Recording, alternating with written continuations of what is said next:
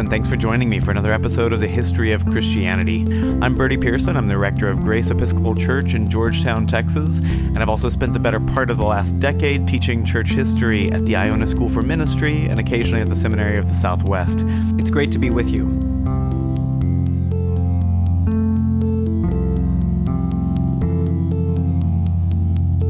Last time we were looking at debates over the humanity and divinity of Christ, what it means to say that Jesus is fully divine and fully human. And initially there were two sides of this debate. There were the people over in Antioch in modern-day Syria who were saying he has two natures, a divine nature and a human nature, like we just said, but they are totally united in one person. And then there was another side over in Egypt, in Alexandria, that would say, yes, he's fully divine and fully human, but that is one human divine nature after they are in union. So the human nature, the divine nature come together as the baby Jesus, and he is just one person. There's a lot of back and forth about this, a lot of ink spilled, and eventually in 433, the two sides come together and they say, maybe we're kind of saying the same thing. We can definitely agree that there are two natures. There's the human and the divine, that he is absolutely just one, and that he's basically consubstantial with the Father in his divinity. So he's just as God in his divinity, and he's consubstantial with us in his humanity. He's just as human as us, maybe actually more so, in our humanity. Fully God and fully human. Let's shake hands. Let's go our separate ways. Sorry we made a big deal over this. But then, 30 years later, unfortunately, all those parties who were in agreement are dead. And you have a new generation of theologians who are not so sure that they're saying the same thing. So in Constantinople, you have a new, kind of diffident, introspective archbishop. And he's not taking a lot of grand stances. And the Archbishop of Antioch is kind of in the same boat. But the Archbishop of Alexandria still has sort of hurt feelings over this. He was a big Cyril of Alexandria fan, and this new archbishop, Dioscorus, he really wants to say, we shouldn't have signed this peace thing. We should just insist that the way we do theology in Alexandria, this is the true way to do theology. And anybody who's not articulating things as we have articulated them is probably just doing it wrong. So Dioscorus, he's unhappy in Alexandria. In Constantinople, this new, diffident, kind archbishop comes to power. And this is a time when Theodosius II is still reigning. He has a very long reign, and he is still basically doing whatever other people tell him to. So initially he has this phase of life where his sister Pulcheria holds the reins of the empire. He does whatever she says. Then his wife takes over, and his wife holds the reins of the empire until 433, when he may or may not have caught her having an affair, and she is kicked out. She's sent into exile. And after she leaves in 433, you get a court eunuch named Chrysopius. And now, just like Pulcheria, just like Theodosius' wife, whatever Chrysopius says, that's what Theodosius does. So there's a search for a new archbishop, and Theodosius is thinking, who should be Archbishop of Constantinople? And Chrysopius says, I know just the guy. So he tells Theodosius about him. He says he'll be fantastic, gets him appointed. He becomes Archbishop of Constantinople. And Chrysopius, the court eunuch, sends him a note. Dear Archbishop, wonderful to have you. So glad you'll be serving here with us in Constantinople. I hope you recognize that I'm the one who pulled the strings, who got you appointed as Archbishop of Constantinople. You have me to thank for being the patriarch of this great city, and a little gift would be appreciated. And so this kind archbishop thinks, oh, a gift. Well, I should send this court eunuch the most precious thing I have. And so he goes into the tabernacle of the church, the holiest place, and he pulls out the sacrament of Holy Communion, the body of the Lord, and puts it in a little box and has it sent to Chrysopius. There it is, the most precious gift I can give you. And Chrysopius sends it back, and he says, I would, sir, have preferred gold. So Chrysopius is a pretty worldly guy. But his godfather is the opposite. He is this ragged, hermit-like, kind of interesting, strange monk named Eutyches. And in the way that Theodosius listens to Chrysophius and whatever he says, when it comes to theology, Chrysophius listens to Eutyches. Eutyches, he says, you are the boss. Like, you know theology, whatever you say goes. And he is one of these people who says, you know what? Cyril, the Alexandrians, they never should have compromised. They never should have said we're both saying the same thing, because we're not. We're saying something really different. So Cyril's position often gets called the Miaphysite position, a single nature.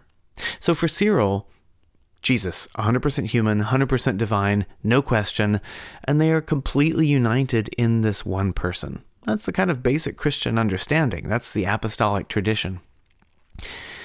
But Eutyches wanted to take it a step, or a couple of steps, or 600,000 steps further, and say, yes, Jesus is fully divine and fully human, but that doesn't mean what you think it means. So Eutyches wants to say, look, let's say you have the Atlantic Ocean. You have this giant body of salt water stretching ahead of you. And you have a little vial of balsamic vinegar, and it's got an eyedropper in it. And you stick your eyedropper into the vinegar, and you pull out a drop, and you drop one drop of vinegar in the Atlantic Ocean. Now, technically, the Atlantic Ocean is now a hybrid of vinegar and water. It's vinegar water. But really, it's one drop of vinegar in the whole Atlantic Ocean. It's not like someone on the other side of the ocean is going to go swimming and be like, water's kind of vinegary today. Like, the drop of vinegar does nothing to the ocean. And so, Eutyches says, if you combine humanity with divinity, what happens? Humanity, limited by time and space, teeny tiny, lives a short life, not very impressive. Divinity, infinite, eternal, gigantic, huge. If you put a drop of humanity into the ocean of divinity, it's not like the divinity gets a little human-y. It just disappears. It just dissipates. So, yes, technically, Christ, totally human, totally divine, but the humanity is completely lost among a sea of the divine essence. And so, once again, we get rationalism. We get reductionism. We get this perspective that, the way it's been stated for so long, that doesn't really make a lot of sense. Let's break this down. Let's make some sense out of it. And a big chunk of the church says, oh, that makes so much sense. That's fantastic. You finally, solve this puzzle. This paradox isn't a paradox anymore. And the other half of the church says, that's not even Christianity anymore. You just made this thing up that makes sense from a human perspective, but that's just because you are a human thinking a human idea. That doesn't mean that reflects the nature of God, which is impossible for us to wrap our minds around. One of these people is this kind, nice, communion-sending Archbishop of Constantinople. He hears what Eutyches is preaching, and he says, Eutyches, that is nuts. That is not Christianity. That's not the apostolic tradition. Please cut it out. And this position, Eutyches' position, is called Monophysitism. Monophysite, one nature. So it's not single nature. It's not just the humanity and divinity are totally united in this one person. Instead, he is saying Jesus is basically just divine. The humanity, that's the drop of vinegar in the ocean. It's not there. You can't taste it anymore. You can't smell it anymore. Jesus is just divine. Let's kind of forget the humanity point, because that's just a technicality like the drop of vinegar in the ocean. So sometimes you'll hear churches of the East, and we'll get to this later, but sometimes you'll hear churches of the East like the Coptic church in Egypt, or the church in Eritrea, or the church in Armenia, or the church in parts of South India, referred to as Monophysite churches. But they are definitely not. None of those churches at all agrees with Eutyches that Jesus is just divine, not really human, because humanity is like a drop of vinegar in the ocean. That is a dead position after the period we're going to talk about. So if you ever hear someone referring to those churches as the Monophysite churches, it's worth correcting them, because that is deeply offensive to folks from those churches. They are miaphysite, saying there is one nature in Christ of this perfect union of humanity and divinity, but they're not monophysite, saying he's basically just divine and the humanity part is kind of a joke. More to come on that subject later. So this nice Archbishop of Constantinople censures Eutyches, and he says, you can't say this anymore. Look, I'm going to give you some stuff, and if you can agree to these orthodox positions, if you can agree to the formula of peace or whatever it is, then you'll be okay. But if you're going to keep preaching this stuff, you got to stop preaching in Constantinople. Meanwhile, the Bishop of Alexandria, Dioscorus, he hears about this, and he says, oh man, you are one of those uppity Constantinopolitans once again messing with the Alexandrian position. And again, what we do in Alexandria is always right. Eutyches, he clearly learned from the Alexandrians. He is riffing on Cyril, admittedly, in a kind of weird way, but don't censure him just for taking an Alexandrian position. And so Dioscorus is up in arms. Eutyches, is his ability to harangue crowd is hanging in the balance. The Archbishop of Constantinople wants to say, what I say goes, it's my diocese. And so they have to have a council.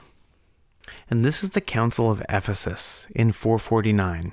It's not a gigantic council. They write to Rome and say, will the Bishop of Rome, the Pope, come? Will some bishops from the West come?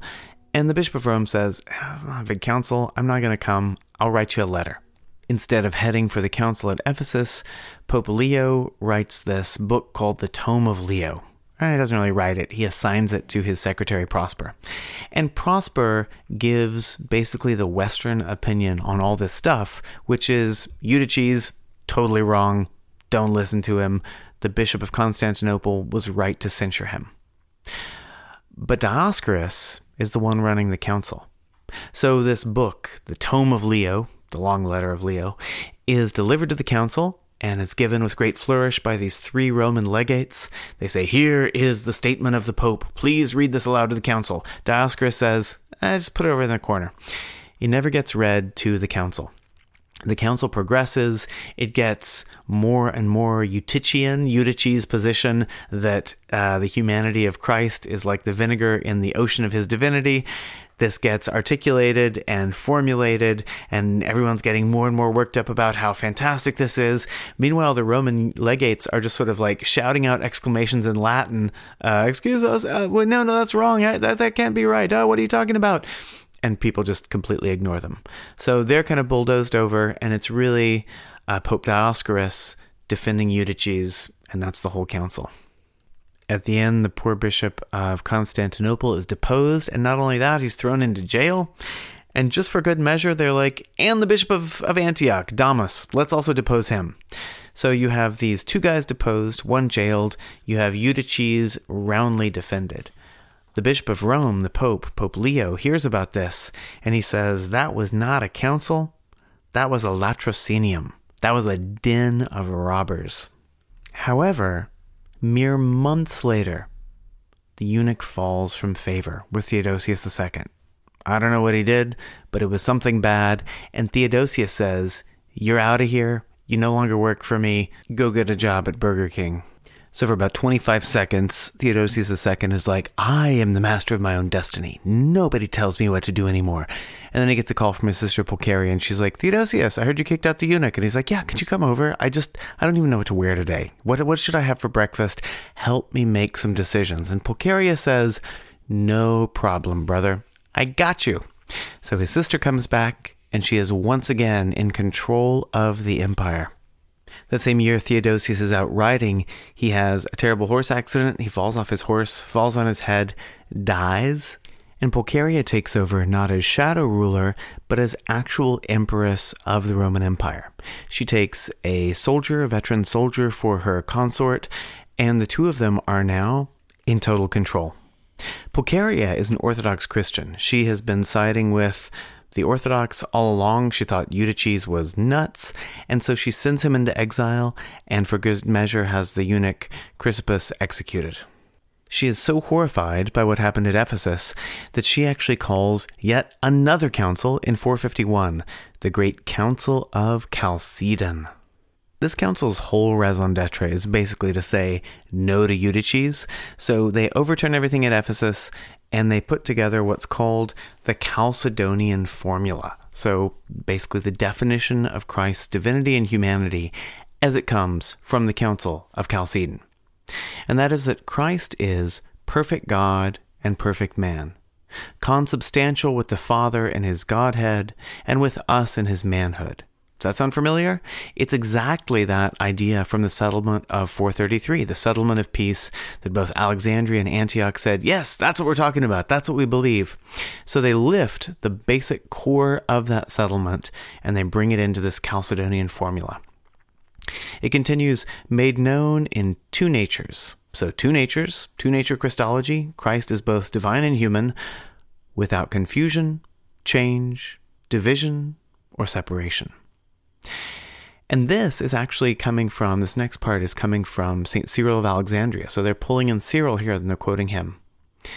The difference between the natures is in no sense abolished by their union. So he's still fully divine, fully human, not a drop of vinegar in the ocean, but just 100% human, 100% God. And then the next part they draw from the tome of Pope Leo, the letter written by Pope Leo to the council at Ephesus. The properties of each nature are preserved intact, and both come together to form one person and one hypostasis. And there are some for whom this definition just doesn't work. It's felt that it ignores Alexandrian Christology, it ignores the way Cyril phrased other aspects of this, and it was kind of a slap in the face to Alexandria. And so a division of bishops at the Council of Chalcedon, they walked away. And they say, you know what, this no longer represents who we are. Over the following decades, these churches, the Church of Egypt, of Eritrea, of Ethiopia, which at the time were united, the Church of Armenia, one of the ancient Christian groups in India, these gradually separated from communion with all other groups, with all these groups that identified as Chalcedonian. In part, it was because they felt that this Chalcedonian definition might lead to the heresy of Nestorianism. Nestorius, of course, is the one who said that you kind of have the cosmic, inscrutable Christ and the man Christ who are kind of working together as partners as opposed to just being one person. And they were like, we don't want anything that's going to lead to that sort of confusion. So over time, you get the birth of what's called the Oriental Orthodox Church. So this is this communion of Ethiopians and Eritreans and Coptic Christians from Egypt and Armenians and these various groups who are apostolic, who are ancient Christians, who are extremely orthodox in their faith, and yet are not Chalcedonian. Don't sign on the dotted line under this Chalcedonian definition. For 1,500 years, the saints of the Coptic Church and the Ethiopian Church and so forth were condemning the saints of the Orthodox Church, and the saints of the Orthodox Church were condemning the saints of the Armenian Church. So you have this kind of somewhat negative relationship happening in certain times and certain places between the Oriental Orthodox and the Eastern Orthodox and the Catholics. And it really took until the mid-20th century for theologians to get together from the Coptic Church, from the Ethiopian Church, from the Roman Catholic Church, from the Anglican Church, from the Eastern Orthodox Church, to sit down at a table and say, wait a minute, we're actually still saying the same thing. This is still basically the idea behind that peace formulation of 433, that Jesus is fully divine and fully human and definitely one person, not in any sense two people. We are saying the same thing in different language. This created a general sigh of relief from all parties, but it's been going on so long it's hard to make the reconciliation immediately more official. Just personally, I spent some time in an Egyptian monastery, and I thought we were going to sort of have to tiptoe around the subject of Christology and agree to disagree, and it was going to be kind of awkward. And so this monk and I sat down, and he was like, okay, let's hash it out. And each of us raised every personal fear, every personal objection to Chalcedon or not Chalcedon or whatever. And at the end of the conversation, we were both just like, yeah, we are saying literally exactly the same thing in different language. That is the essence of the Miaphysite position, which is that Christ is one nature after the union. He's fully God, fully human. They're united in the one person. It is in agreement with the Chalcedonian formulation, but uses very different language to get there. So we kind of agree to disagree on the usage of the language, but at this point, all of us are pretty much clear we are saying the same thing. That is not the case for the Monophysite position. Mia like Mia Pharaoh, good. Mono like mononucleosis, bad. So the Monophysite position, that is strictly Eutyches. That is this idea that Jesus really isn't human because the humanness is so watered down by the divinity that it's the drop of vinegar in the ocean, and it's really the ocean that counts. That's the only thing we're interested in. So this Eutychian monophysitism is roundly condemned not only by Chalcedonian Christians like Episcopalians, Roman Catholics, Lutherans, Methodists, Presbyterians, non-denominational, Pentecostals, Eastern Orthodox. We condemn monophysitism, but also the Oriental Orthodox condemn monophysitism just as roundly. It is a heresy from everybody's perspective, and it is really, I don't know anyone who is a monophysite these days. So when Oriental Orthodox are called monophysites, they very justifiably say, you don't know what you're talking about. We are not monophysites. We are miaphysites. Totally different tradition. So if you hear someone calling an Oriental Orthodox person a monophysite, it's worth correcting them because that's just wrong. For those of us not in the Oriental Orthodox tradition, for all those in Chalcedonian traditions, which includes all other Orthodox, Catholics, Anglicans, Protestants, everybody else, basically, this Chalcedonian formula is kind of the last word on the relationship of the divinity and humanity of Christ. This is the formula which really describes what it is to believe in Jesus and what we believe about Jesus. It's both descriptive in saying he is of one nature with the Father. He is consubstantial with the Father, and that he is of one nature with us, consubstantial in our humanity. But it doesn't pick it apart. It isn't rationalistic. It doesn't explain all that away. Instead, it leaves space, it leaves room for that mystery.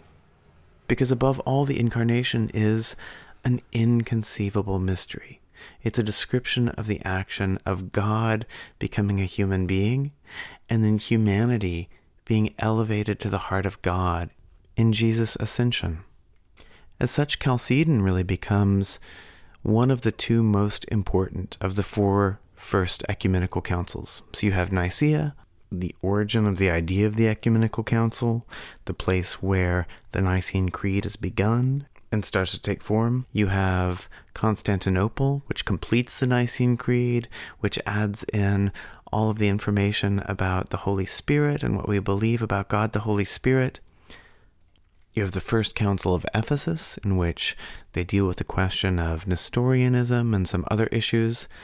We have the Second Council of Ephesus, which we talked about today, but that's not actually one of the ecumenical councils. That's really only recognized at that time by Alexandria. It's not the rest of the church, so most of the rest of the church says not an ecumenical council, definitely does not count. So 1 is Nicaea, 2 is Constantinople, 3 is Ephesus, and then 4 is Chalcedon. So what else happened at the Council of Chalcedon? Well, you have 28 canons passed. There is one that condemns simony. So if you're like, hey, I'll give you $600 if you make me a bishop, that's condemned by the church.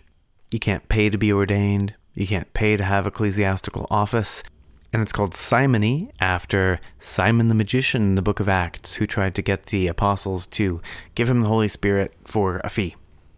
There's a canon which commends monastic life, the life of monks and nuns, as being this virtuous, wonderful, holy life, but says if you're using it as a pretext to just foist your agenda upon people, it's really obnoxious and everyone wants you to knock that off. And so They actually say you cannot found a new monastery without the consent and the support of your local bishop. A monastery has to be under a bishop's authority. There's another canon which stipulates that if you are ordained as a priest or a bishop, or if you have become a monk, then that's your life. And if somebody offers you a position of great secular authority, like governor of a province, or if someone offers you a position of military leadership, you have to reject those. You are no longer eligible to serve as a statesperson nor as a military leader. This has been a great out for some younger sons of kings who had their throne hijacked by someone else. Rather than just executing the sons, you can make them monks, and they're ineligible to be your competitor for king down the road. So good for those sons. Another canon stipulates that strange and unknown clergy persons, without letters commendatory from their bishop, who just show up in a city and say like, hey, I'm a priest, I want to join in the service, are prohibited from presiding. You have to actually know that this person is a priest in good standing in their own diocese before you can allow them to preside in your church. One canon says that no woman under the age of 40 is to be ordained a deacon. And this is kind of interesting because a lot of churches no longer ordain women as deacons, and yet in the early church, the assumption was that folks of various ages were getting ordained as deacons, and they had to restrict it to women 40 and up. And there's also a clause which says if they marry after having been ordained deacon, then they give up their orders and are anathematized. Another canon stipulates if you kidnap someone to marry them, if you forcibly, in the language, forcibly carry off a woman, then if you are a clergy person, which, I hope a lot of clergy people were kidnapping women, but if you kidnap someone to marry them, if you're a clergy person, you will be degraded from your rank. You'll no longer be a clergy person. And if you're a lay person, you'll be anathematized, cast out, someone who cannot be part of the church. The council also very much codified the pentarchy, the rule by 5, these great 5 bishops of the church. So it actually orders 2 of them. So it says that Rome is the greatest among the patriarchs of the church. The Pope is the first among equals. Doesn't mean the Pope's the boss of the church. Doesn't mean the Pope is the boss of all Christians, but he is the first among bishops. It's a place of honor and spiritual authority. Second, it says, is not Alexandria, much to the Alexandrians' chagrin, is not Antioch, and Antioch's like, wait, what? It's not even Jerusalem, which is obviously a place where a lot of important Christian things happen. Instead, it's Constantinople. And it's interesting, the text says not because it is the holiest city or because it's an apostolic foundation, but because it's the second most important city in the world. So, according to the canons of the Council of Chalcedon, Rome is first among equals because he's the bishop of the most important city. Constantinople is second among equals because he's the bishop of the second most important city. Alexandria and Antioch are tied because they're both quite important. Jerusalem, well, it's a place you can go. You can see some really great stuff there. It's not important on the global stage in this era. In spite of the lasting impacts of a lot of these canons, including not kidnapping people to marry them, the primary legacy of Chalcedon is really this Chalcedonian formula, this way in which we, as Christians, articulate who Jesus actually is, the level to which we're able to kind of delve into what it means to say that he is fully God and fully human, and the level to which we say that is inscrutable. It's mystery. It is above our pay grade, and we are called to worship that mystery rather than analyzing it and picking it apart. Next time we'll be talking a bit about another one of the heresies we had to bypass quickly because it's a big subject unto itself, Pelagianism. So I hope you'll join me again for the history of Christianity.